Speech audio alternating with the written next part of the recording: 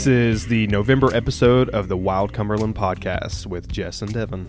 Hey everybody, welcome back. I'm Jessica, Executive Director of Wild Cumberland. And I'm Devin, a Wild Cumberland volunteer. We appreciate you being here. Our monthly email newsletter remains the very best way to stay up to date on issues affecting Cumberland Island and its wilderness. We'll cover some of that information here, but it is released later in every month.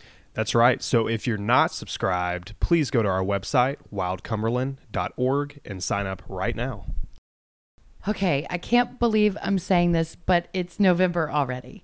And some of our friends and volunteers gathered on the seashore earlier this month. We had a great time. Oh, it was great. The weather was good. We work all year long to help protect and advocate for this place. So it was really special to be there together. I think we also really enjoy each other's company. Yeah, I would say that for sure. But we're all on the edge of our seats. We're nearing the end of the year, and we potentially could be impacted by another government shutdown or a government shutdown on November 17th. So today, in this episode, we're going to cover some big issues, some firsthand observations from our most recent trip to the island. And then there's one topic I really want to talk about in depth, if we can get to it, Devin, and that's the seashore's cashless policy. It's a big one. We better get started. Should we start with the superintendent? Yeah. Superintendent Gary Ingram, as you guys know, departed the seashore in July of this year. And I have an update there. So since our email newsletter dropped, we learned that the management vacancy was posted publicly. So actually the day our team left to spend together on the seashore, they did announce that position, and it will remain open until the potential shutdown on November 17th. And Steve Theus has served as the interim superintendent since July. I hope I pronounced his last name right. I think you got it right. Yeah.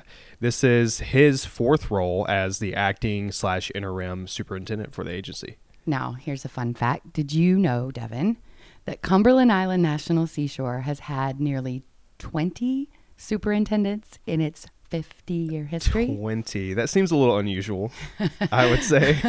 That includes, of course, acting, interim, and permanent superintendents, but that's a pretty high number. Most recently, it seems to take the agency about 12 months or so to fill those superintendent roles, but we'll certainly keep you posted on any developments as we learn about them. Again, we'll be sort of waiting once that continuing resolution expires mid-month. 12 months. That's a while to hire a superintendent. It takes a certain skill set. Right. Yep. So and take we've your time, talked a little before it. about the agency's struggles to retain quality employees. So we'll see how that plays out on the ground at Cumberland. Right. And speaking of which, the Department of Interior issued its formal contingency plans for the agencies just before a government shutdown was averted last time, right? Yeah. So in October, we did this once already. And the agency did release sort of contingency plans for BLM, NPS, all of the agencies that would be interpreted and implemented in the event of a shutdown. So some of those sites have proceeded with creating a plan for a possible shutdown and what that would mean at their park unit, but others have not. And as you may remember, there are, of course, probably 400 national park units, a little more than 400 national park units.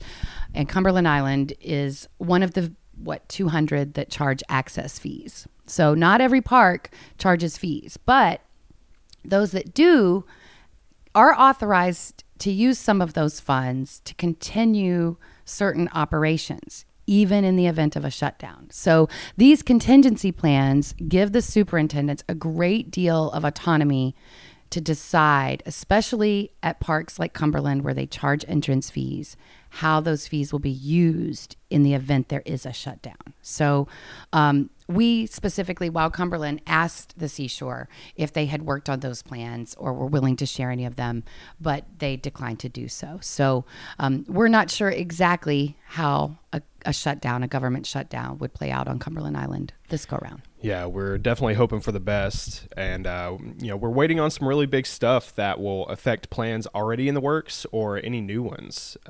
Superintendent, national budget, so on and so forth. Some big stuff, yeah, that could really affect all of the plans going on or in progress. But while Cumberland is pressing on, and recently also requested documentation about non-conforming uses, which I don't know if everybody's familiar with that term and what it means, but remaining on this parcel. So if you recall, in 2022, the park received $8.7 million for, I think it was 173 acres that was owned by the Nature Conservancy, and the agency is acquiring that land. And we asked, what are the non-conforming uses remaining on that parcel that would prevent conversion to official wilderness? Right. What exactly does that mean? Right. Well, right. So what uses remain on that parcel of land that would prohibit it from being designated official wilderness? Because technically, once those non-conforming uses cease, whatever those are for this parcel, it would be eligible to be converted to official wilderness and increase that wilderness acreage on Cumberland Island. So I look forward to learning a little bit more about their intent for that parcel. We must remember in all of these conversations that despite the park being in operation for 50 years, they have never created a wilderness management plan, which might guide some of those decisions or give us insight into those things. That's wild to me. So, yeah.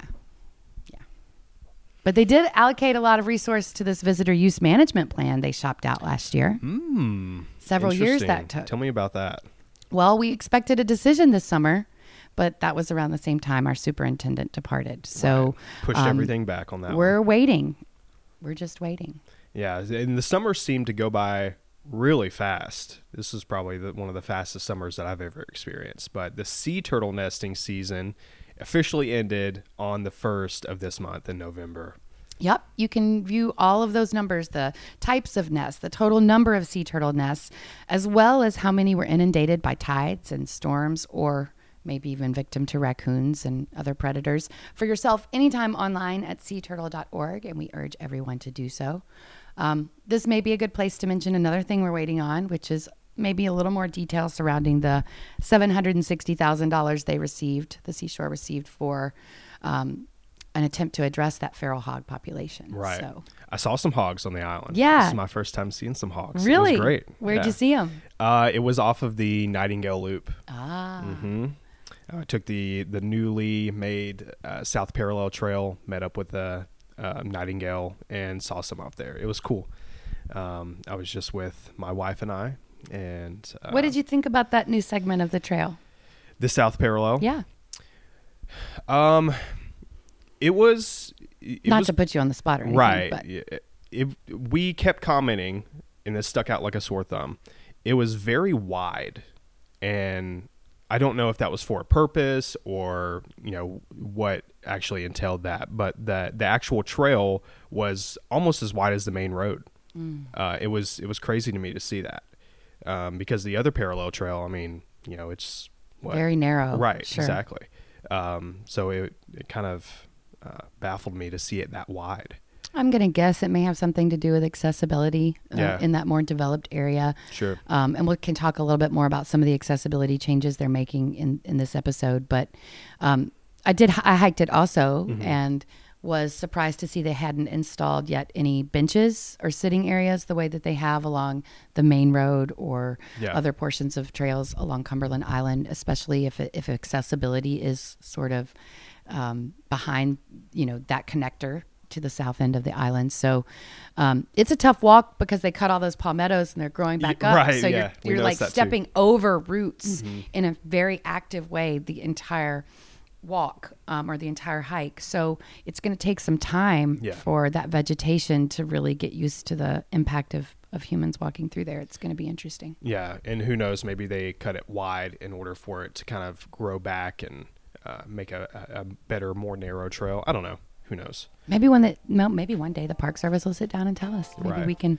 have them join us here and they'll tell us a little bit about their intentions. But the hogs were great. And speaking of feral animals, Yeah. we need to thank those who participated in our feral horse discussion last month. Yeah, we really do. We hosted a high-level overview of Cumberland ecological significance and legislative intent, as well as the status of pending litigation on those feral horses. We recorded that session. In case anyone wants to check it out, you can find it on our YouTube channel. Just search Wild Cumberland. Yeah, if you're not subscribed, that's another way to stay in touch with the work we're doing. And you can find that recording. But since our discussion, actually, about that, when we all joined together, there's been an update. Judge Garrity has scheduled oral arguments on those motions to dismiss. So those are set for December 19th, about a month away, and will be held in Atlanta. So we should plan to have some representation there, and we'll be able to fill you in on our observations of those arguments. Absolutely. But also related, again, to feral animals and feral horses, I want to mention that our organization also submitted public comments on the Theodore Roosevelt National Park's livestock management plan recently. So we loved that this park management initiated this plan and sort of prioritizes naturally functioning ecosystems and native species, and our comments echoed that. So we supported the complete removal of those animals. And for anybody interested in commenting, the public comment period doesn't close until November 24th, and you can submit your own comments there. They seem to be moving pretty fast on those things, in my opinion. What do you think?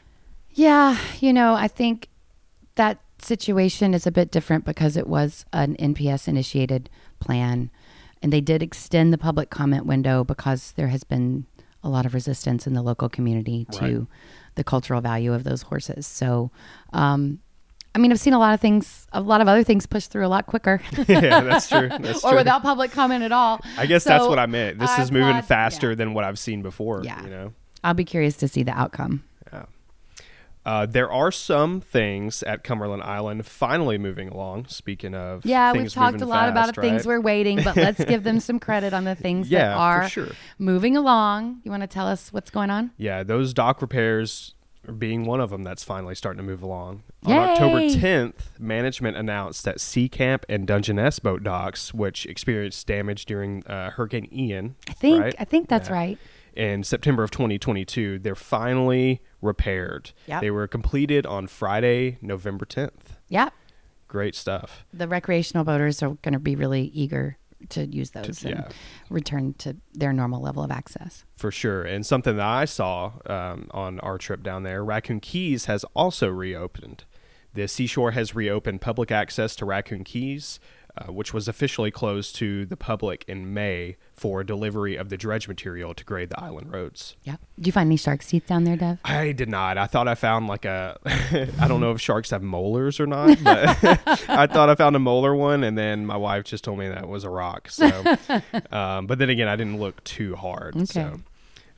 There have been some accessibility changes on the island. Cumberland Island and the All-Terrain Georgia recently announced a pilot program that offers 2 electric all-terrain chairs, or ATCs, as they It's a new term for me. Okay. Right. They offer them to visitors with mobility impairments, including those with cerebral palsy, muscular dystrophy, spinal cord injuries, and lower limb amputations. That's fantastic. I love that they did that. In fact, we should point out that there will be a wheelchair charging / storage station behind the water fountains at the Sea Camp campground. Yeah. So I posted a picture of this on our Instagram just to let campers know the compost bin has been removed, and this charging storage area will sort of be behind the water fountains, so people can watch out for that change. And we also posted that they were replacing all of the bear bins at Sea Camp and Stafford campsites with another version. And they were look, I don't know how the raccoons are going to get into these, because I had a tough time figuring it out at first. Well, we posted a short video on our stories. It's true. The right side opens in maybe more like a standard bear bin, but with a really tight fit. You can't have very big hands. I had trouble. But then the left side, you have to do this funny reach inside and squeeze, and like a pinch kind of deal. And it did confound some visitors, I understand. Yeah. I'm not sure. We didn't see a raccoon while we were there. So No, this was the first year that I did not see a raccoon or even hear one at that. I just saw armadillos and hogs. yeah.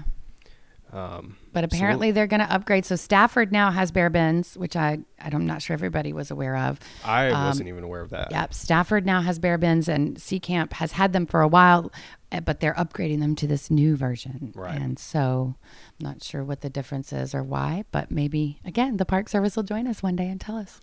When did they put in the original bear bins, shall I Gosh. ask? It's been at least 2, maybe 3 years, I think. Okay. So 2 they years were at least. fairly new. Did you ever hear of any reports of like the raccoons being able to break into those? No, areas? I just encountered people who put stuff close to the doors and were jammed out of their food and needed help accessing Couldn't get it their back open. food. Yeah. Right. I wonder if that'll be the same issue with these new bear boxes. Like, do you still have to keep it behind the line? Well, it's funny. My label said keep it behind the white line, but the white line was not visible. There was no white line. Yeah. So, if somebody was counting on that visual cue, it might be troublesome. But 5 inches is probably a good leave it clearance. Right. That helps. You won't go hungry if you're camping. Yeah. Something else that's changed at the seashore when we were there and around St. Mary's early this month, several topics came up repeatedly. Yeah. One was obviously the Sea Camp bathroom renovation, which I got to see for the first time in person since they finished that. People have a lot of feelings about this. Big feelings, man. A bathroom can result in big feelings. For sure. But it's interesting, I'm not sure that they ever spoke with actual users in any planning process. And it's clear that they opted to renovate on the existing footprint in order to avoid maybe that public engagement or any environmental analysis. Right. But they cleared a site large enough that they really could have expanded the footprint of the bathhouse substantially. And I think that's what I heard from most visitors is they didn't add any stalls. They didn't add any stalls. Right. And it's still the same 3-person no bathroom, urinals for the men either, just no, so yeah, you know. Yep, from an toilets. accessibility standpoint. We were surprised because the group sites can host 20 people each. Altogether, you're looking at almost 130 people that could potentially be in Sea Camp camping at one time. And you've got day trippers who are obviously making a loop and stopping off at the bathhouse. So it gets a lot of use. And I think longtime campers were disappointed to see that the Park Service didn't either accommodate for a larger number of visitors using the facilities or putting in things like a place to warm your shower bags. For a long time, there were these big cement slabs on the ground and visitors could throw them on there and everybody had a hot shower when they needed one. But they pulled those up when they did the renovation. And so there's not a place really for visitors to accommodate that level of comfort. Right. And the water station still remains the same. Yeah, much. Water filling station remains the same. There are more outlets, but yeah, I did notice that. I'm not sure about the logic there. So on the outside of the bathroom, it's surrounded by electrical outlets. You just don't have anywhere to plug in your electronics and sit them, sort of. Right. On the ground, right? Yeah, I was torn on the bathrooms when I experienced it in person. The concrete sidewalks, a little jarring. I feel like they should have made it a little bigger, if I'm being honest, and maybe that entailed more, environmental analysis. Exactly, yeah. I liked the little spots where you can look out, if that makes sense. They have one coming right out of the men's bathroom and one in the back of the showers that's just really open. I like that. Bugs do too. It's very bright. Those lights. You can see them in almost every campsite. Right. Yeah, all night exactly. long. It's like a spotlight almost. I just remember thinking it was really bright when I was there. Even in our more urban communities, right, there's this very delicate line of how do you maintain safety and accessibility without doing harm to, wildlife, the animals and ecosystems around you. And I mean, it was bright. I woke up one night, I thought it was the moon, but I realized it wasn't. It was just the bathrooms. Yeah. And then while we were there, the light in the water area did not work, right? They had some issues with the electrical going on. I'm not sure. I know they've corrected the issues or fix the issues at Sea Camp Ranger Station where the outlets weren't working. Yeah. But yeah, during the time we were there, both the water fountain and the light sort of stopped working at different points. I think they've gotten that resolved. But of course, if visitors encounter that as a recurring issue, we certainly want to know about it. Yeah, absolutely. And not only for us, but for the MPS to fix, right? I just hope the bathrooms are not indicative of what's going to happen to the Sea Camp Ranger Station, because the Seashore also received funding to renovate that ranger station. And my guess is it's going to be done exactly the same way, meaning on the existing footprint to avoid additional engagement or analysis. And I think that, we might expect to see the same quality of work and forethought in its planning. The other thing that we heard a lot about was the park's cashless policy. This policy was implemented over about a year ago, and the concessionaire, or the ferry operator, has since adopted the same policy.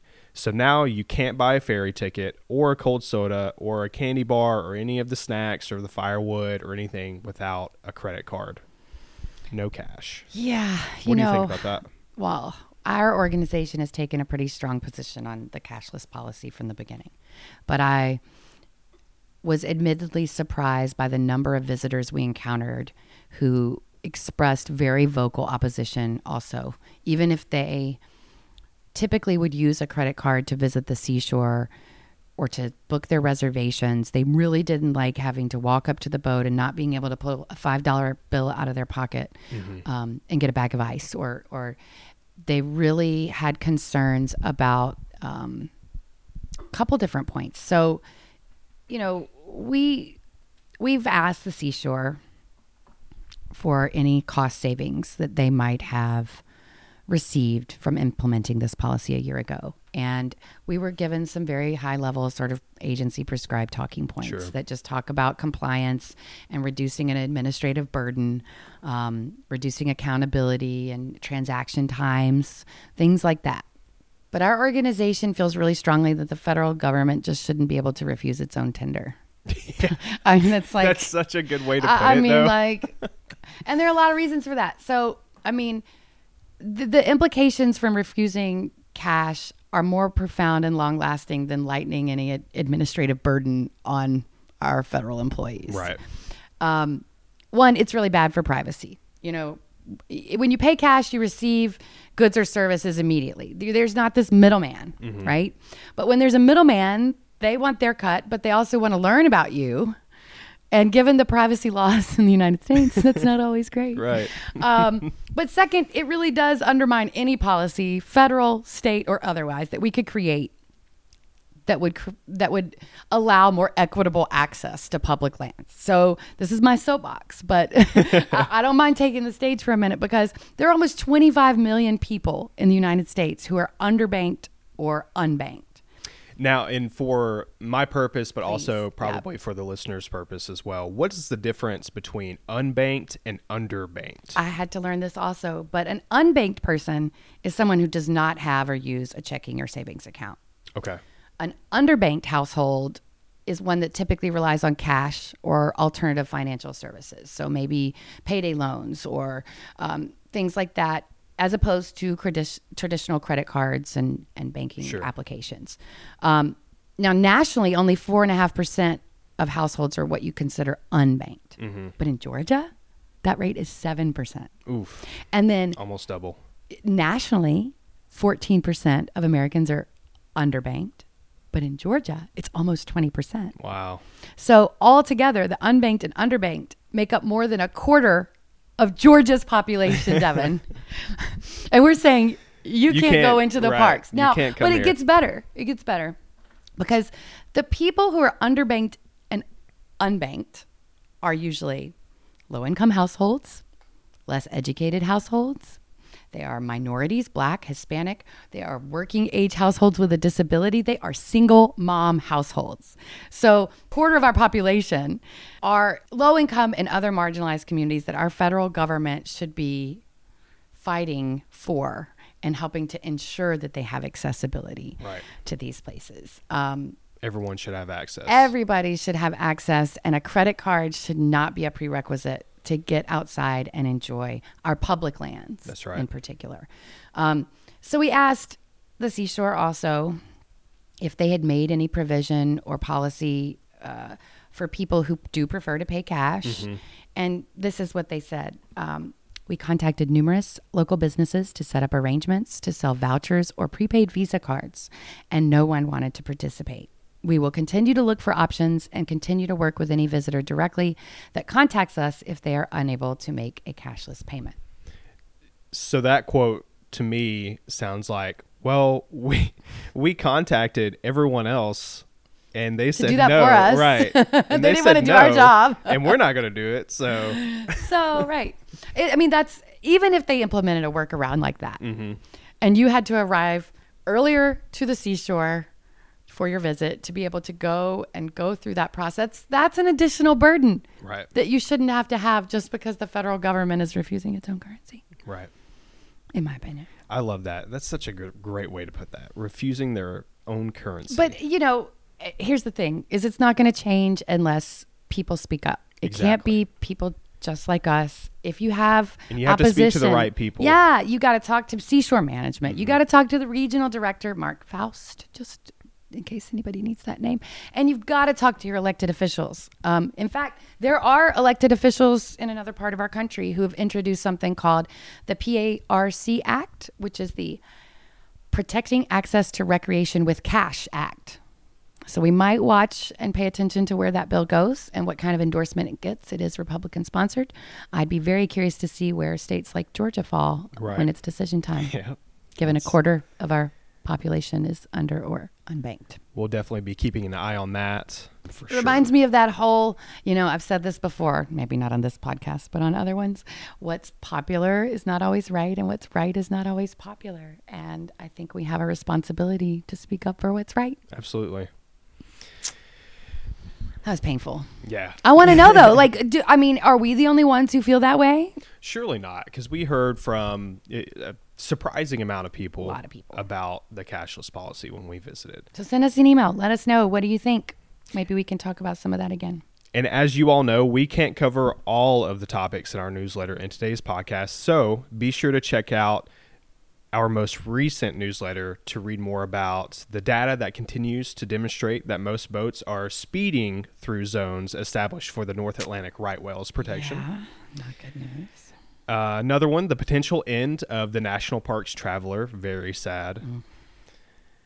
Wilderness Watch challenged the NPS decision to cut trees and burn thousands of acres of wilderness. Yeah, we're going to have somebody from Wilderness Watch joining us soon on an episode. That would be great. I can't wait for that. And the discussion about how the NPS's lack of transparency and its unwilling to admit it was wrong. Yeah. Those are good reads. Yeah. Got to click back in your email to find those, though. Be sure to check out our November newsletter to read more about those topics. In the meantime, we'll have some special guests joining us in coming months here, and we'll continue to dig into some of the most important parts of protecting Cumberland Island. We know how valuable your time is, and thank you for spending some of it here with us. Our volunteers cannot do this work without your help, so if you value the information and services that our organization provides, including this podcast, please consider making a donation to support our work now at wildcumberland.org. Wild Cumberland is a 501c3 nonprofit organization, and all donations are tax deductible. Learn more and take action at wildcumberland.org. The Wild Cumberland podcast is produced by Vertical River, and this episode was edited by Greg Cuson.